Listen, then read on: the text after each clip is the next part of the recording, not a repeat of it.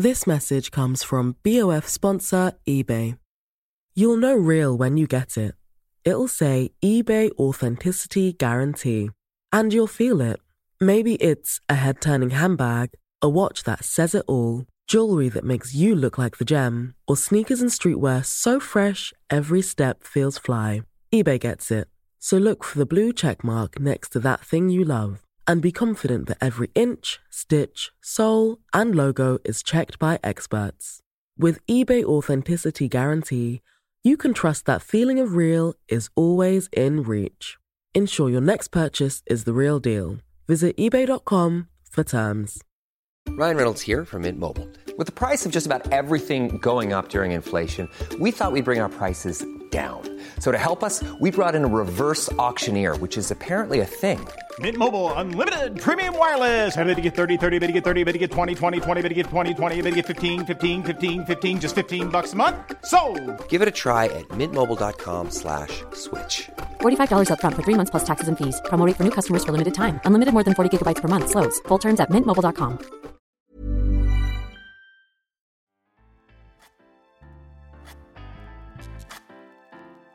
It's 106 miles to Chicago. We got a full tank of gas, half a pack of cigarettes. It's dark, and we're wearing sunglasses. Let's go. Hello, welcome to Patented. I won't do that bit in the American accent. Hello, welcome to Patented, a podcast all about the history of invention and technology from History Hit. With me, Dallas Campbell, James Dean, Holly Golightly from Breakfast at Tiffany's, Bob Dylan, Roy Orbison. What do they have in common? Well, they're incredibly cool. 1, 2, they're famous for wearing sunglasses. It's weird, isn't it? How the right pair of sunglasses, dark things that you wear over your eyes, can make you perceive someone as being a little bit cool, a little bit kind of rock and roll. But who invented the sunglasses? And how did they become cool? Was there like a moment when sunglasses went from protecting your eyes to becoming a fashion statement, an iconic cultural symbol? Well, Vanessa Brown, author of Cool Shades, The History and Meaning of Sunglasses, knows everything about sunglasses, and she joins me now on this episode of Patented to answer all your burning questions about sunglasses. Enjoy.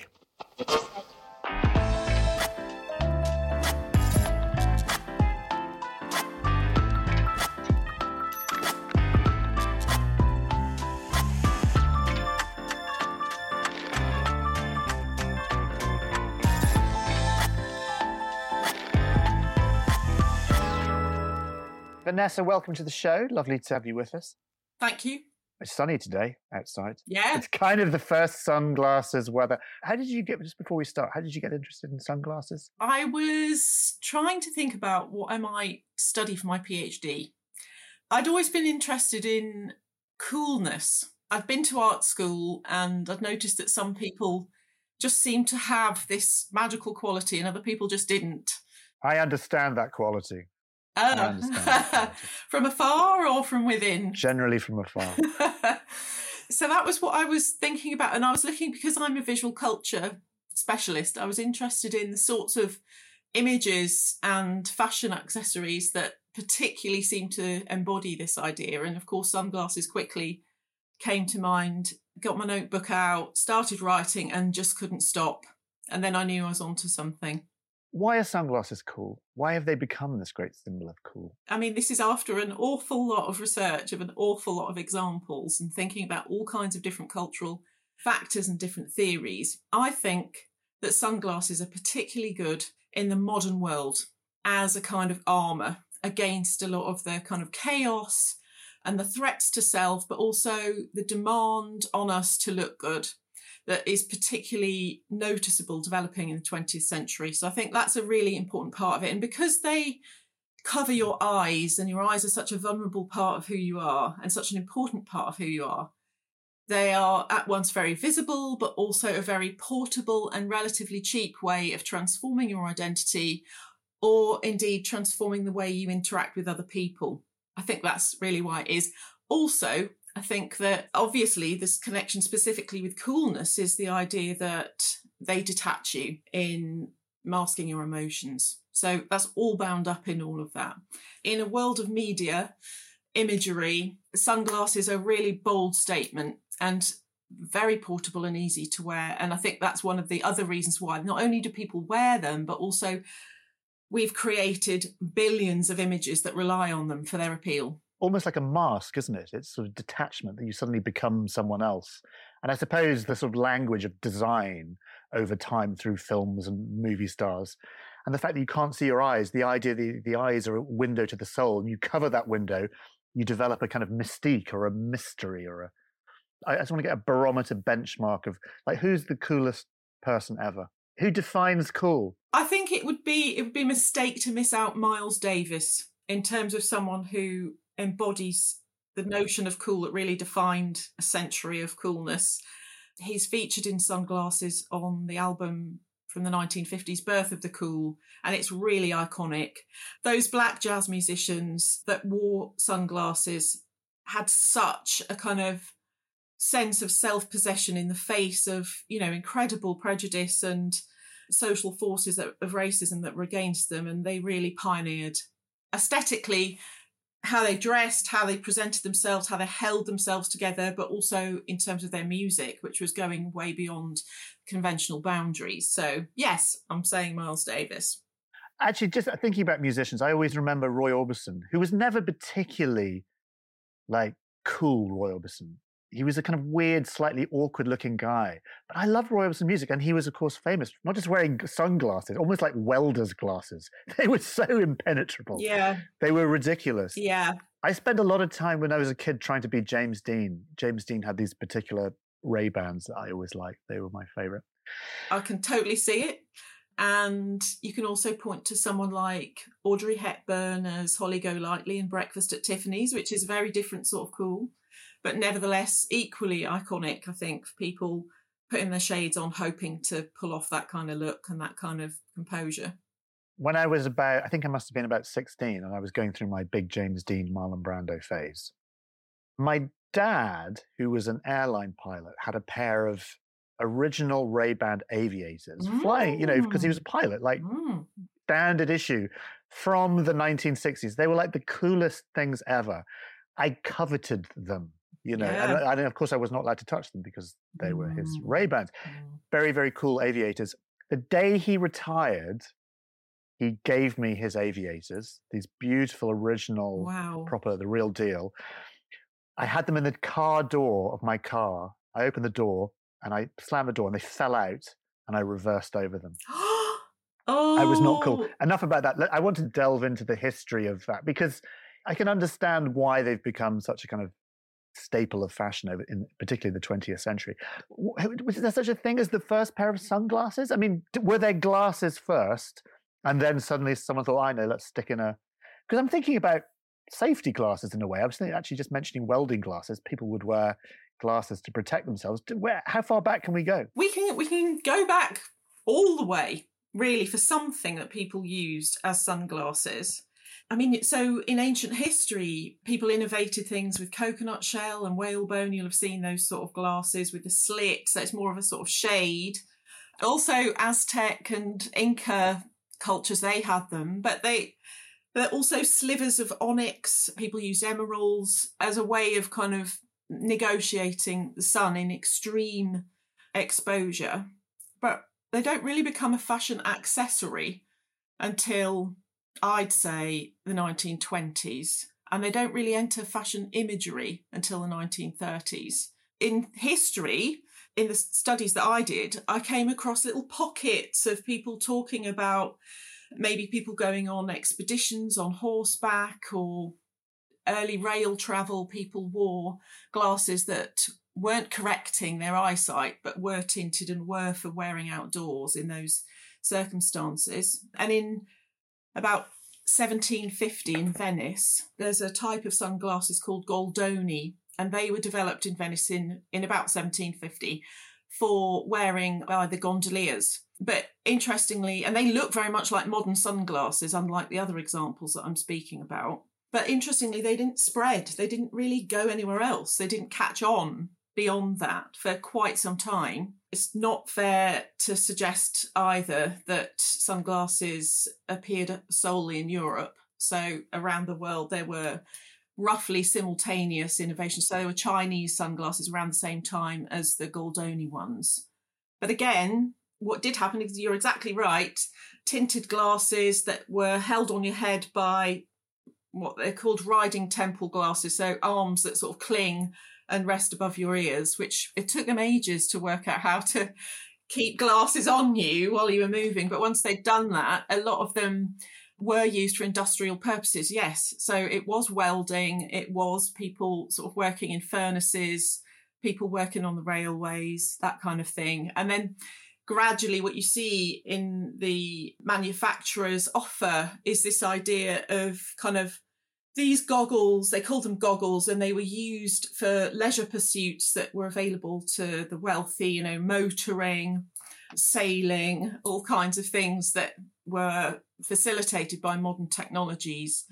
But they're still called goggles. And then, of course, you've got First World War, where the fighter pilots had to do something to protect their eyes. And there is evidence in the trade journals that this event, that these people sort of went into the war and came out, and that they had worn these glasses, that this had given the glasses a little bit of cachet, certainly for men.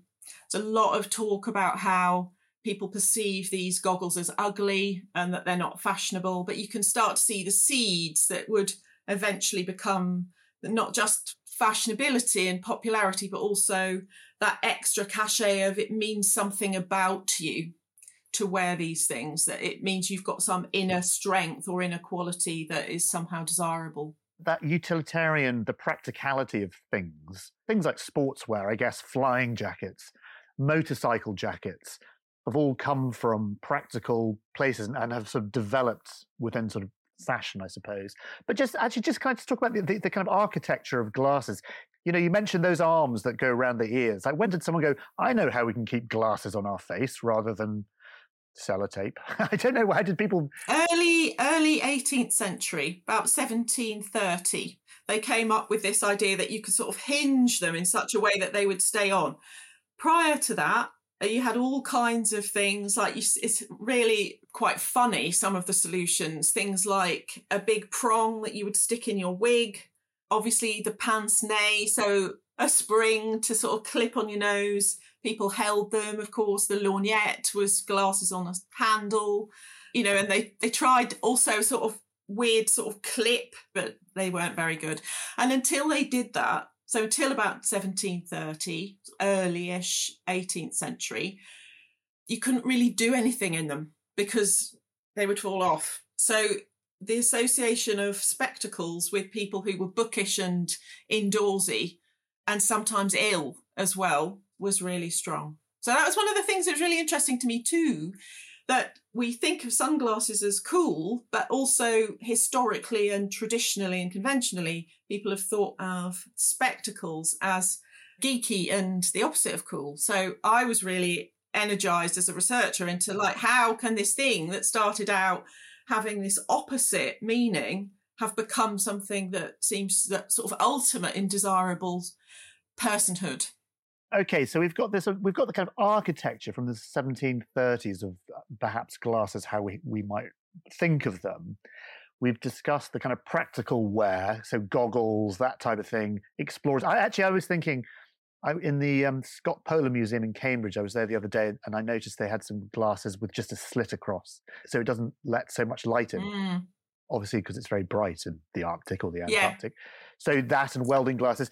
How do we go from that to Miles Davis? Well, as I said, the association with the First World War fighter pilots was really important. And they didn't wear the kind of aviators we associate with Tom Cruise in Top Gun, as you'll know, but there's quite heavy versions of these things, and they really were goggles. But nevertheless, they did bring this little seed of cachet. And actually, there's more to say about the fighter pilots, because one of the earliest studies of a cool demeanour was of these German fighter pilots who exuded this quality called Lässigkeit, which basically means sort of relaxed attitude. And they were known for being cocky, rebellious, not following the rules of the army. But it translates roughly to coolness. But they were sort of naughty. They sort of laughed in the face of danger, but they had to be incredibly composed in order to fly the planes because they were open, juddery. It was new and dangerous technology. Not only the fact that they were risking their lives, but they developed this kind of like a walk that was kind of cocky that we associate with teenage subcultures throughout the 20th century. So there was this possibility that, like you mentioned, the flight jacket and so on, that a lot of things that people like them in those sort of occupations wore became a staple of what we consider to be cool fashion later. So that, I think we shouldn't underestimate that. But then I was expecting to see with the advent of sunbathing, particularly among the kind of European avant-garde, the Riviera set, so people like Chanel, Picasso, some of the early Hollywood stars who hung out together and partied on the beaches on the Riviera. I was expecting to see them in sunglasses in the 1920s, but you actually don't. And even though they were sunbathing and possibly owned them, they tended not to be photographed in them. So it's really interesting because there's application for a patent in 1928. It's for a small sort of a bit of engineering, but in order to sort of make a case for it, he talks about the enormous number of sunglasses that are sold annually in America. So we know that they were popular, but they weren't really considered to be a fashion item. And I think there was still this idea of ugliness and the idea of dark glasses as actually kind of something that people with really poor eyesight might wear, or who've got facial disfigurement. That changes really with the advent of, I would say, Hollywood photography, because what you see is early Hollywood stars in the late 20s, early 1930s being photographed backstage, offstage, arriving on set, on holiday. And the American emphasis on less on decorum and more on this kind of like more relaxed way of life meant that these sunglasses were part of these apparently sort of unstaged, although they were staged, photographs of these actors. And that really is the thing that you see making a big change to the way that sunglasses were marketed.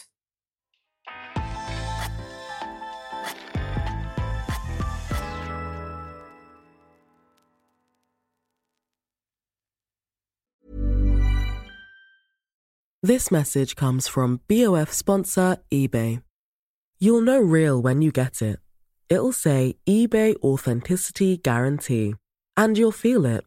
Maybe it's a head-turning handbag, a watch that says it all, jewelry that makes you look like the gem, or sneakers and streetwear so fresh every step feels fly. eBay gets it. So look for the blue check mark next to that thing you love. And be confident that every inch, stitch, sole, and logo is checked by experts. With eBay Authenticity Guarantee, you can trust that feeling of real is always in reach. Ensure your next purchase is the real deal. Visit eBay.com for terms. How would you like to look 5 years younger? In a clinical study, people that had volume added with Juvederm Voluma XC in the cheeks perceived themselves as looking 5 years younger at 6 months after treatment. Look younger, feel like you. Add volume for lift and contour in the cheeks with Juvederm Voluma XC. Reverse signs of aging by adding volume to smooth laugh lines with Juvederm Volure XC. For important safety information and to find a licensed specialist, visit Juvederm.com. That's JUVEDERM.com. Not for people with severe allergic reactions, allergies to lidocaine, or the proteins used in Juvederm. Common side effects include injection site redness, swelling, pain, tenderness, firmness, lumps, bumps, bruising, discoloration, or itching. There's a risk of unintentional injection into a blood vessel, which can cause vision abnormalities, blindness, stroke, temporary scabs, or scarring. Talk to a licensed specialist to find out if it's right for you. Hey, I'm Ryan Reynolds. Recently, I asked Mint Mobile's legal team if big wireless companies are allowed to raise prices due to inflation. They said yes. And then when I asked if raising prices technically violates those onerous two-year contracts, they said, "What the f*** are you talking about, you insane Hollywood ass?" So to recap, we're cutting the price of Mint Unlimited from $30 a month to just $15 a month. Give it a try at mintmobile.com/switch. $45 up front for 3 months plus taxes and fees. Promo rate for new customers for limited time. Unlimited more than 40 gigabytes per month. Slows full terms at mintmobile.com.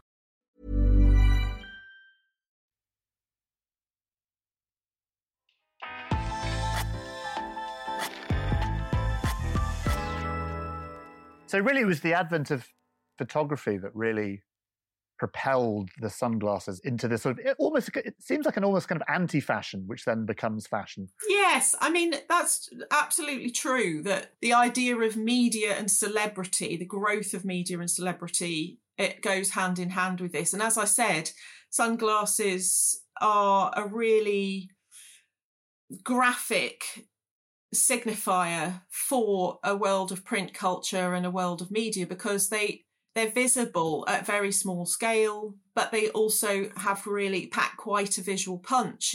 So I think, yes, they're very much a kind of a tool of the cinematic and the media era. You know, there's a whole load of stuff about the idea of celebrity and how part of the reason they were wearing these as they arrived on set is because they didn't have their makeup on yet and they didn't want to be seen or snapped. So it was a sort of a kind of mask for them in public too. Yes, you see people coming out of courtrooms or celebrities in the morning before they've had their coffee, but getting papped wearing their sunglasses as a sort of mask as well, which is all part of the mystique and cool, I suppose. Yes, and there was, I mean, another thing that really sort of, I suppose, exacerbated this is when more in the sort of middle of the century, in the 1950s, the sort of birth of the paparazzi.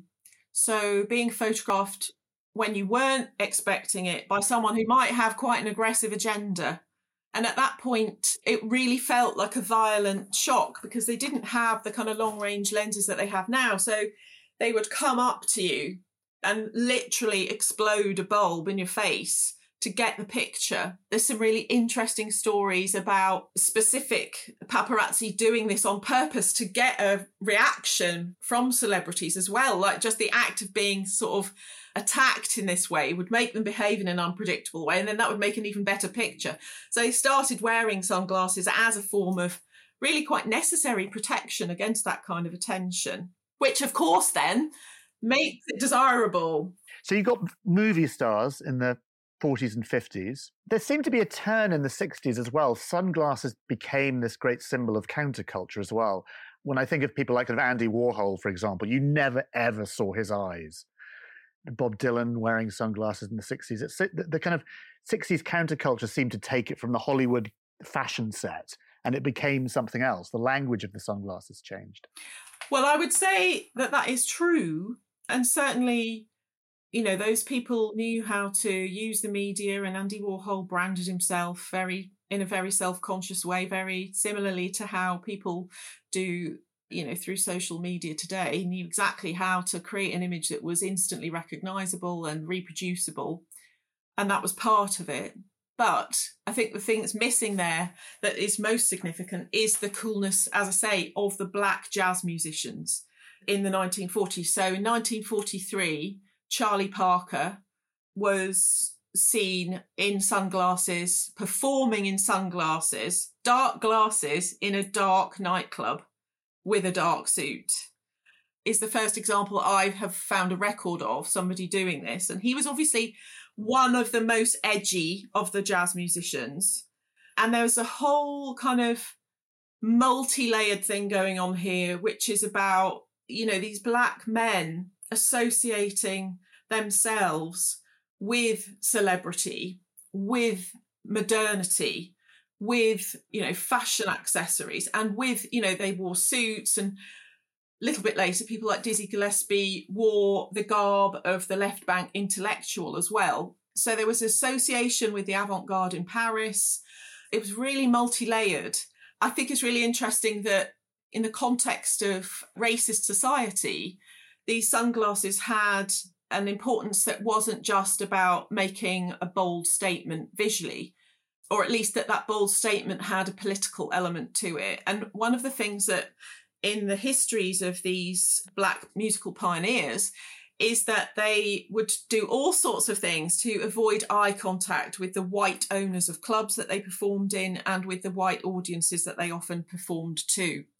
But at the same time, creating this incredible image of self-possession and unbotheredness, detachment from what was going on around them, and just the focus on their music and their virtuoso ability with that music. That's really interesting. So in a way, it was a kind of almost like a disguise to sort of separate you from the establishment. Yeah. There was a play in the 50s called The Connection, and it was promoted with an image of a black man in sunglasses and a white man in dark sunglasses, just sort of overlapping one another. And this indicated the connection between the Black avant-garde and the white American avant-garde of the 1950s, the Beat generation. There was a strong affinity in the sense of outsiderhood that was felt by those artists and intellectuals who were white with that Black subculture. And that's really where that then tips into your 60s Andy Warhol and Velvet Underground thing.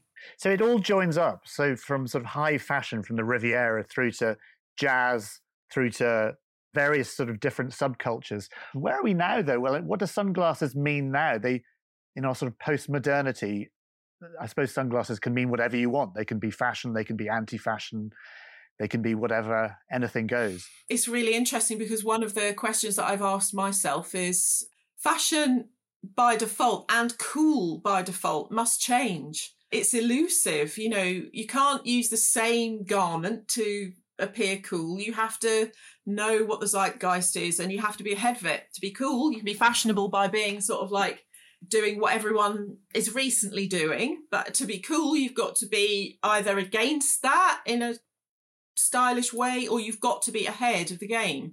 So it's really fascinating that sunglasses haven't left that kind of edgy fashion imagery. Every now and then they sort of die down a little bit. And obviously there's all kinds of things you can do with different frames and different forms of them. But the idea of shading your eyes as a way of saying that you're cool seems to be something we can't shake off. And I think it's really interesting that by now, shouldn't we be finding ways of shading our eyes that don't involve a bulky thing that we have to plonk on us? It all feels a bit 20th century, doesn't it? Like there should be some way of doing this that is more seamless with the body. You know, technology and is all about sort of becoming invisible and being less heavy. We're going into a sort of immaterial world in the 21st century. But I think the reason sunglasses have hung around is partly, I mean, obviously partly because we don't have those inventions yet that are really doing that for us, but also because in imagery, it's still a really economical way of saying all sorts of things about you. And one of the things that was really fascinating to me when I was writing my book, and still is the range of ideas that are incorporated in this one object. So say if you were making a book about Hollywood, you might not have a very big budget for your book cover. You might reach for a pair of Ray-Bans as a signifier of Hollywood and celebrity more generally. Fashion, you could do the same. Music, indie music, you could do the same. Jazz music, you could do the same. Rock music, you could use. Dance music, DJing, you could do the same. Punk, you could use some Ray-Bans. So it's like there are so many, even America you might choose, or consumer culture more generally. Sunglasses embody so many different meanings that are relevant to the modern world, that they have all of this in there. It makes them indispensable to us, really, as a way of communicating things. And the other thing is that they can communicate inner states that are invisible. So if I am defiant, they are a good way of showing that. If I am feminine and glamorous, they are a good way of showing that. If I am someone who's really wedded to sort of, you know, the status that high-end luxury brands bring, sunglasses can do that. You know, the advent of the glasses that have branding incorporated into the arms was significant in the 60s and 70s for that. So I think when we wear sunglasses now, there's more of a, obviously there's going to be more of a knowing quality to it. We are pretending to be any of these characters of the past who've worn them. We're displaying different parts of ourselves. We know that it's a bit embarrassing to try to be cool. So maybe there's a sort of ironic use at times. But nevertheless, people still reach for them and they still put them on. That's the secret, isn't it? Being cool is, if you're trying to be cool, you're not cool. You mentioned Ray-Bans. Ray-Bans are such a good example because that you have that interesting transition from, well, Ray-Bans were worn by pilots and Ray-Bans were worn by astronauts. Obviously, those professions became quite cool, didn't they? You mentioned Tom Cruise in Top Gun wore the classic aviators. In a way, brands like Ray-Ban kind of represent all those images of masculinity or what was masculinity. And I suppose, what was the sort of, for women, what was the kind of, the other kind of great brand? I think of, you mentioned Chanel. Who is the other great brand that made sunglasses? For women specifically? Yeah, for women specifically. I'm not sure that there really has been a brand that has aimed their sunglasses at women specifically, apart from where brands that are known for women's wear have then transferred their branding onto sunglasses. Part of the reason that sunglasses can make women look cool is because they are so heavily rooted in a masculine aesthetic, I think. In the 50s, you see a really kind of interesting development that frame design does become much more expressive and feminine sort of novelties like, you know, the classic Lolita heart-shaped glasses and the kind of cat eye things that might have had a load of diamante on them, or there were all kinds of things like swans and all sorts of stuff like that, shells. And so there was, with the sort of development of plastics and the demise, actually, this is really interesting, but the demise of the elaborate hair comb industry meant that people who would have made hair combs that would have been highly decorative, when women sort of didn't have long hair anymore, they didn't need these combs, those manufacturers went into making sunglasses with a more expressive frame in mind. So there is a sort of feminine form of that, you know, stereotypically. If we're talking about coolness, that's one of the things that's really striking. That's why that image of Audrey Hepburn from Breakfast at Tiffany's is so iconic, because she's wearing a style of sunglasses that really is at odds with everything we know about Audrey Hepburn's character, her vulnerability, you know. And actually everyone who's written about coolness has focused on the idea of masculinity as being sort of core trait. But there is a sort of feminine coolness that has a historical dimension, which is very much about being sort of cold and haughty. And that is something that fashion imagery has always deployed. So sunglasses help something that was already there in women as well. Vanessa, listen, thank you so much. You've given us a beautiful tour of cool, as well as the history of sunglasses. Thank you very much for coming on and sharing your knowledge with us. You're welcome. There we go. Thank you very much for listening. I hope you enjoyed the show. I hope you're going to dust off your sunglasses, although it's the end of summer, sadly, so sunglasses are probably going back in the drawer, ready to be brought out next year. If you've enjoyed the show, don't forget, as ever, please tell your friends to listen to it. It helps us a lot and we would appreciate it greatly. Thank you very much for your company. We do hugely appreciate it. And I look forward to seeing you, well, chatting with you next time.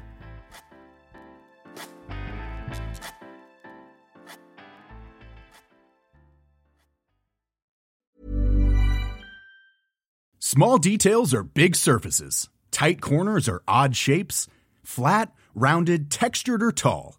Whatever your next project, there's a spray paint pattern that's just right. Because Rust-Oleum's new Custom Spray 5-in-1 gives you control with 5 different spray patterns. So you can tackle nooks, crannies, edges, and curves without worrying about drips, runs, uneven coverage, or anything else. Custom Spray 5-in-1. Only from Rust-Oleum. This message comes from BOF sponsor eBay. You'll know real when you get it. it'll say eBay Authenticity Guarantee. And you'll feel it. Maybe it's a head-turning handbag, a watch that says it all, jewelry that makes you look like the gem, or sneakers and streetwear so fresh every step feels fly. eBay gets it. So look for the blue check mark next to that thing you love and be confident that every inch, stitch, sole, and logo is checked by experts. With eBay Authenticity Guarantee, you can trust that feeling of real is always in reach. Ensure your next purchase is the real deal. Visit ebay.com for terms. While I still have you, very briefly, if you fancy getting all of the History Hit podcast archive and new episodes ad-free, along with hundreds of history documentaries to watch, download our app across Apple App Store, Google Play and smart TV platforms. Follow the link in the show notes or go to historyhit.com/subscribe. There is thousands of hours of history on there, including a documentary on science in the Middle Ages with Seb Falk, and also one with me talking about the secret history of the space race. As a patented listener, you get a special gift if you use the code PATENTED at the checkout. You get 50% off your first 3 months. That's PATENTED for 50% off your first 3 months.